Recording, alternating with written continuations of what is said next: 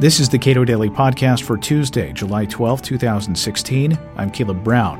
Theresa May will become the new British Prime Minister, but her record as head of the Home Office does little to reassure those who favor free markets. Tom Clardy, managing editor at Cato Journal, discusses what May brings to the table and what her ascension means for trade and immigration. Theresa May is leaving her position as Home Secretary to become the next Prime Minister. What does the Home Secretary do?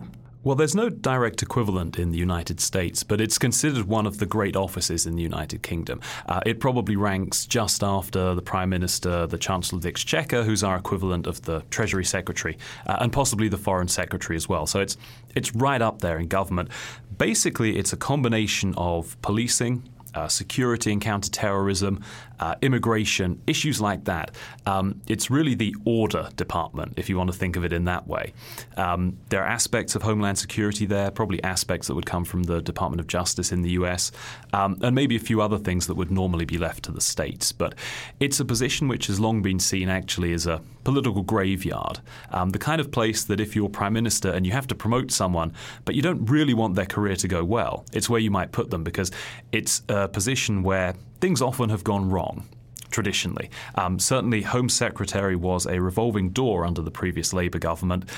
They were gone almost as soon as they arrived. Theresa May has the almost unique distinction, actually, in modern times of being Home Secretary for 6 years under two separate governments now. So clearly that shows some sticking power, some political nous, and I think probably a degree of managerial competence as well, that she's managed to stay there as long as she has, and although there have been some bumps in the road, is generally regarded as having done a decent job. A lot of people view Brexit as having been driven, at least in part, by sort of an antipathy toward immigration. Where has she What statements has she made and what actions has she taken as Home Secretary? And it's important to mention that Home Secretary, you mentioned this before we started recording, is the kind of job that by the nature of the job, you can look pretty authoritarian. Right. I think possibly since the Second World War, we've only had two Liberals in the Home Office. One of them was there only very briefly. It is a job just by its very nature. You tend to look authoritarian if you're there because even if you have perhaps more liberal instincts, the nature of the work you're doing and the political realities, the things that the press will demand, that the population will demand, you will probably be led in somewhat authoritarian direction. So it's worth pointing that out up front. Theresa May, there's certainly an authoritarian streak there. At the same time, she's probably thought of as a social liberal. She was pro-gay marriage, for example, so not a traditionalist conservative in that sense at all. Now, if you look at her record at the Home Office, on immigration particularly, she has been really an immigration hawk. Now, and while she was pro-remaining in the EU, she's spoken a lot about immigration, the need to bring it under control. And as Home Secretary, she has done as much as she could, I suppose, to try and control immigration from outside the EU. Some of the measures there, I think, have been misguided, pretty unfair. Just one example.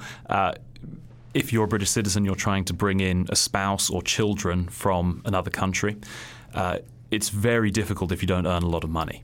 There are strict income requirements. This is from Al Jazeera. May is probably best known for her tough stance on immigration as Home Secretary, including efforts to cut net migration numbers, such as barring British citizens from bringing spouses and children into the UK unless they earn in excess of £18,600. That's about $24,000.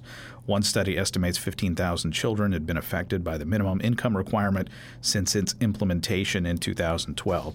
She had control over this policy? Yep, that's her policy, her department's policy. All right. So on issues also of interest to free marketeers, where has she come down and where has she remained curiously silent?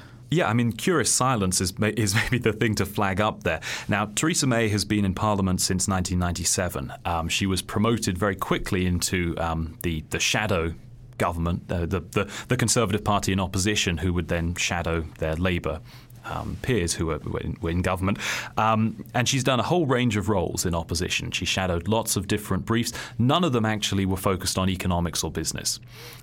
When she came into government in 2010, she was made Home Secretary. Again, not an economic role. So it's kind of hard to pin her down on economics, or at least it has been traditionally, except for the fact that she frequently describes herself as a one-nation conservative.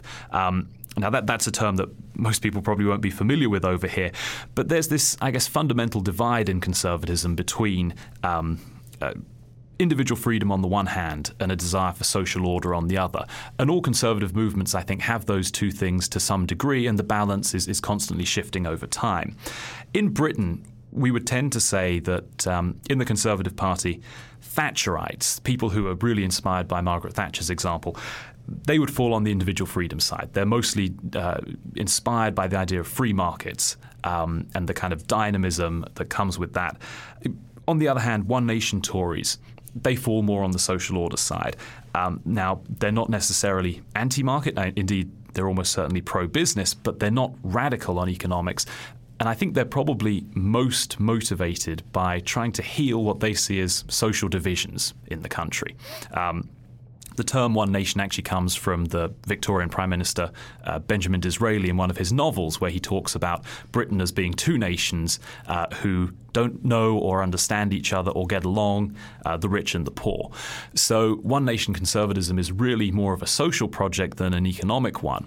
And that's the side that she really falls down on. Now, in launching her campaign to become Conservative Party leader over the last few weeks, and by extension then to become Prime Minister, she started talking a little bit about her economic vision. Now, her economic vision actually doesn't sound awfully different at this stage from that expounded by Ed Miliband, the former leader of the Labour Party, during the 2015 general election campaign. If I had to describe it in one little buzz phrase, I would say industrial activism. So she's talking about having consumer and worker representatives on the board of publicly listed companies. She's talking about new powers, both for shareholders and possibly for government, over executive pay and bonuses. She's talking about more protection for national champions or strategically important industries from foreign takeovers. You can go on along those lines. She's talked about cracking down on tax avoidance, on boosting investment in infrastructure, and so on. So this is certainly not an agenda that I think a lot of libertarians will be excited about, to say the least. Nevertheless, you maybe have to wonder how much of this was an effort to define herself in a campaign where she was going to be up against a much more traditionally free market candidate, Andrea Leadsom, who dropped out of the leadership race on Monday. So how much of that was real and heartfelt? How much of it was campaign positioning? I think what's going to be the true test, actually, is the cabinet that she puts together over the next few days. Who does she put in those crucial trade, business, economic department positions? Because if she goes for people who are on the more Thatcherite side, the more free market people in those positions, I think that will be a sign that those kind of statements she was making are not necessarily going to go all the way through into policy. On the other hand, if she puts a lot of other people from the left of the Conservative Party in those crucial economic positions, well, then maybe there's a little bit more to worry about if you're a free market guy. So where does Labour leadership factor into all of this? Jeremy Corbyn has been, I would say, probably not a very popular Labour leader. It's extraordinary, actually, that he's still there. So he became Labour leader essentially because his predecessor, Ed Miliband, had the brilliant idea of allowing anybody to join the Labour Party for £3. Maybe that's about $5 or a little less now. The pound has fallen. And as soon as they become members, they have the right to vote for the leader of their party, whereas traditionally there would have been more restrictions on that. Now, what happened was a lot of people from the radical left joined the Labour Party. They installed probably the single most left-wing MP there was, Jeremy Corbyn, to lead the party. And I think other Labour MPs initially were thinking, well, we'll put up with it, we'll see how it goes, we'll serve in his shadow cabinet, see if we can moderate the influence. After the EU referendum, this has all come to a head. most of his shadow cabinet resigned. Some of the people he got to replace them then resigned as well. There was a no confidence vote held against him. 80% of his colleagues voted against him, and he basically said, I'm here to stay, I'm not going anywhere. Deal with it. So there is now going to be a Labour leadership challenge. Angela Eagle is going to stand against Jeremy Corbyn. There are some confusing legal issues as to whether Jeremy Corbyn has to now be renominated by other members of the Parliamentary Labour Party, or whether he has the automatic right to stand against Angela Eagle in the leadership election. Now, if he has that automatic right, it's very hard to see how he can win in a nationwide vote of the Labour membership because so many of these radical leftists have joined up. They're in a pretty serious pickle there, and there's no obvious way out of it unless Jeremy Corbyn can be prevailed upon to resign. Of interest to Americans, trade. Britain is an important trading partner for the United States. What is the likelihood, given these machinations, and specifically with Theresa May becoming prime minister, what is the likelihood of that relationship being affected? I don't see it being affected in a negative way, certainly. And I think that as much as Theresa May doesn't necessarily have those free market instincts, that she's not driven by any kind of ideological fervor. She's, in her own words, a get-on-with-the-job sort of person,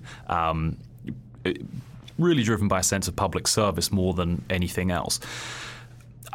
And yes, she has some ideas on economics, seemingly over the last few weeks, which definitely trend in a non-free market direction. I don't see her really dragging policy in an anti-trade or an anti-market or an anti-business sort of direction. Now, I think that she well understands the importance of Britain's trading relationships around the world. I think that as part of leaving the European Union, she will be someone who wants to promote those as much as possible. My expectation is that she will appoint someone to be effectively a trade representative, a chief trade representative, who is very much on the free market side of things. So I think that there are probably good prospects for a trade deal with Britain and the US. That depends on the American side, I think, more than the British one. If there's an appetite for it over here, there certainly will be in the UK. Tom Clardy is managing editor of Cato Journal. Subscribe to this podcast at iTunes, Google Play, and with Cato's iOS app. And follow us on Twitter @Cato Podcast.